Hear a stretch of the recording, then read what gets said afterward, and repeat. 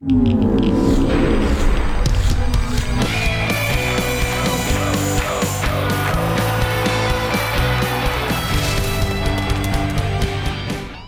to a very special edition of the Football Fridays in Georgia podcast here at Georgia Public Broadcasting. Very special edition this week because with me here at GPB Atlanta, with me compadre Tommy Palmer down in Palmer Studios in the Palmer Estates down there in Statesboro, joining us at GPB Macon, the retiring voice of Warner Robins High, and we get to talk about our dear friend Mike Davis. Tom Mobley joining us down in Macon. Tom, thanks for hanging out with us this week. Oh, thanks for inviting me. Now, what I wanted to do this week, and with Tommy and I will just alternate, is we wanted to talk about our dear friend Mike Davis, who was lost to us far too soon, and he was the play-by-play voice for 25 years for Northside, which was the north side of Georgia 247. You were in control of the south side of Georgia 247 with Warner Robins. He was on the north side with the Blue School. What did Mike mean to you, not just as a friendly rival in the play-by-play booth, but as a person? Well, Mike would come in the coach's office when I was coaching at Warner Robins back years ago, and my joke is that he probably was the first Northside guy I actually liked. But he liked people. He came in. He was very friendly. He was still on the fire station. He was a fire chief, and he did a little radio on the side. I would be on as the head girls basketball coach at Warner Robins. He'd have a weekly talk show. And one night after we did the show, he and my wife and I are sitting at the table having dinner, and he said, would you like to join me on the broadcast of the Warner Robins games? So at that point, it was Mayor Randy Toms and Mike doing Northside. It was Mike and I doing Warner Robins, and it was Greg Elrod and Mike doing Houston County. And every game wasn't on, but we picked the best games. And if you were on a Thursday or a Saturday, you were probably on, but on Friday you had to make a decision. And Mike and I traveled the roads of Georgia all over the place, covering the Demons for about 2 or 3 years. And then we expanded, and they created Sports Mike in 2011, and I became the play-by-play voice of Warner Robins football, and we didn't work together very much after that. I do know I can't count the number of times that John and I have discussed if Mike was going to let everybody in that wanted to watch the Northside Warner Robins game. I know on the scoreboard show we would talk about that. You remember those times, don't you, John? No, certainly. Yeah, we thought that Mike would be the most important individual at McConnell-Talbert Stadium for letting as many people in as could want to go see this game, because you're talking 20,000 people. And the inside joke that we always had with Mike is that, okay, you'd be letting in more blue people than you would red people because of your status as the fire chief. That would be true. I tell you another thing I've always wanted to ask Tom.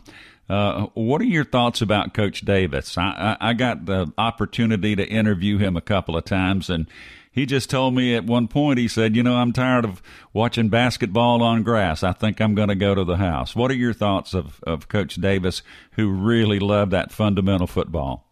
Yeah, I love Robert Davis. I got to know Coach Davis as I was interviewing to take a junior high coaching job in 1985 after I finished up at Auburn. And he checked off on me being hired, and I went to football camp with him and scouted for him and went to practice some for him. So I love Coach Davis. And in 1991, when Houston County opened and the Houston County school system shifted the ninth graders up to the high school, I'm at a basketball game on Tuesday night watching some of my former players from the junior high play for the Warner Robins Demonettes. And I said, Coach Davis, if you've got a coaching position, I'd love to have it. He said, yeah, I want you to come on staff and be the ninth grade football coach. The next day I talked to him while he was in his weight training class, and I mentioned, Coach Davis, I'd take the girls' basketball job if it's available, because I knew the coach at the time, Brenda Arnett, wanted to get out of basketball. She was a softball coach, and that night the phone rings, and it's Dave Anderson, the boys' basketball coach, talking about scheduling. And I said, well, I guess I'm the girls' basketball coach. So I love Coach Davis. Yeah. John? For those that don't know, and, Tom, Tommy, and I, we know what it means. But I guess we can take this two separate ways. What does football mean to Warner Robins for folks who've never been there?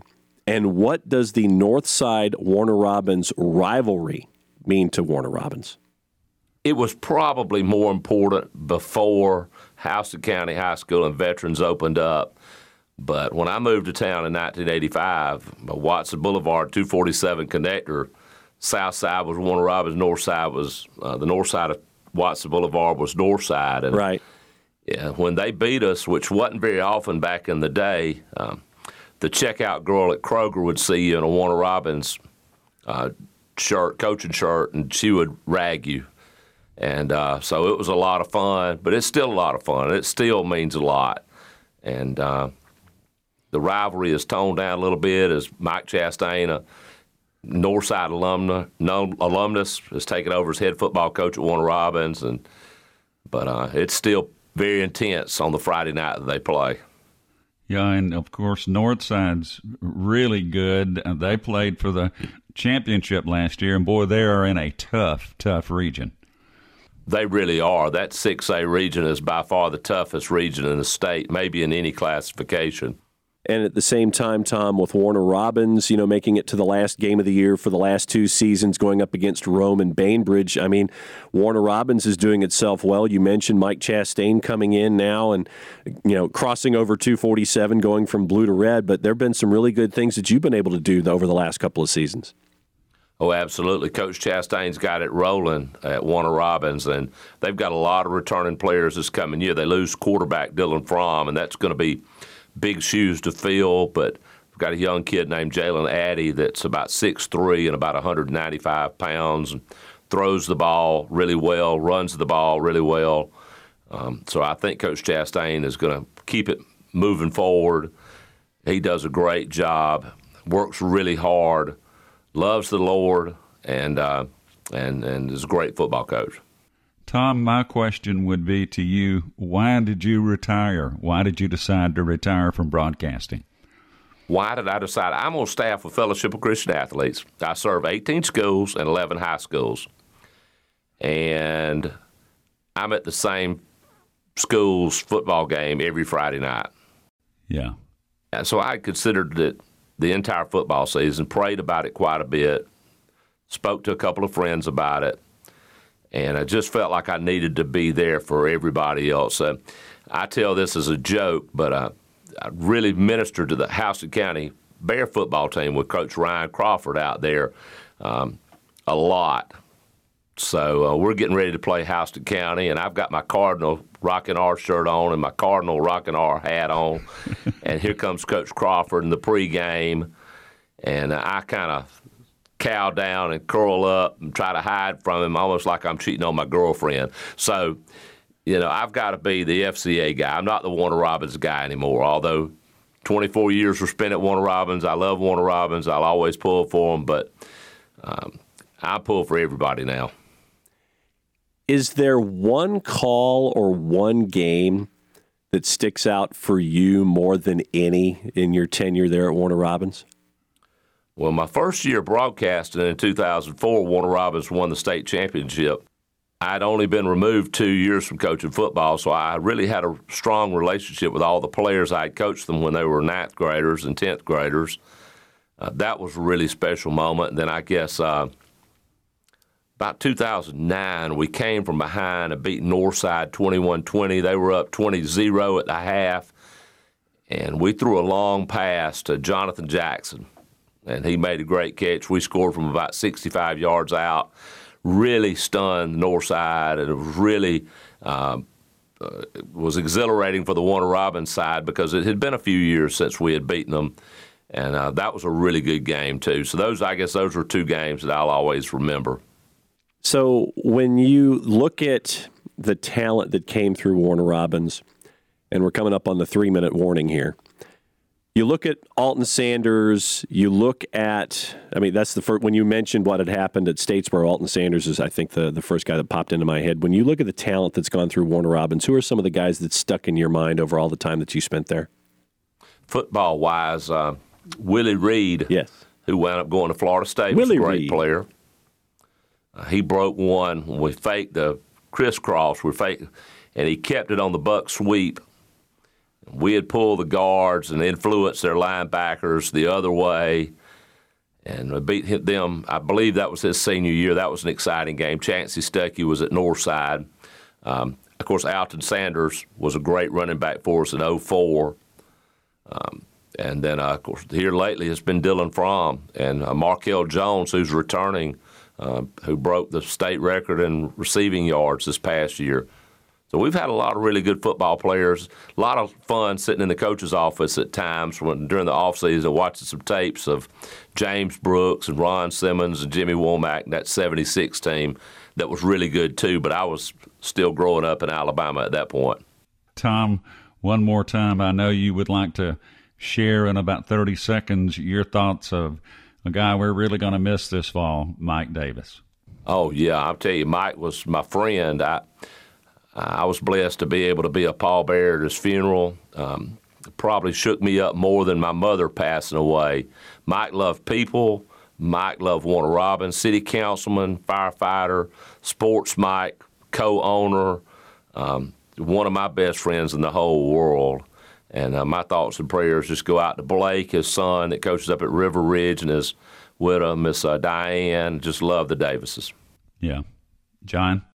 Thank you, Tommy. And Tom, as you know, Tommy and I, we will miss you on Friday nights. I know that Warner Robins will be in good hands, and we know that this season is going to be another good one for Mike Chastain and the Demons. Just thanks for hanging out with us, and thanks for sharing your perspective on a mutual friend for all of us and everything that goes on down there in Central Georgia. This will not be the last time that we get in touch with you about anything. Now that we have you on speed dial, and we know that we can grab you by the scruff of the golf shirt and take you into a studio, you know that we're going to grab you and have you on as definitely a part of the podcast as we continue. Okay, I'd be honored. That has been a very special edition of the Football Fridays in Georgia podcast here at Georgia Public Broadcasting. Thanks to Tom Mobley hanging out with us at the GPB studios in Macon. Thanks to me, compadre Tommy Palmer, hanging out at Palmer Estates down in Statesboro, and I am here at your offices in GPB in Atlanta. Like us. Give us 8 gazillion likes on your favorite podcatcher, and that way go Football Fridays in Georgia. Use the quotes, hit the magnifying glass. That is where you can grab us each and every time. Don't forget to download the GPB Sports app, and the GPB app is well available on iOS and Android, so you can keep up with everything going on in the state of Georgia. Sean Powers, the inimitable Sean Powers, in charge of the ones and twos. I've been fighting a sinus cold the entire time, and I think I've survived. For Tom, for Tommy, and for me, I'm just John. Play it safe, everybody. We'll see you next time.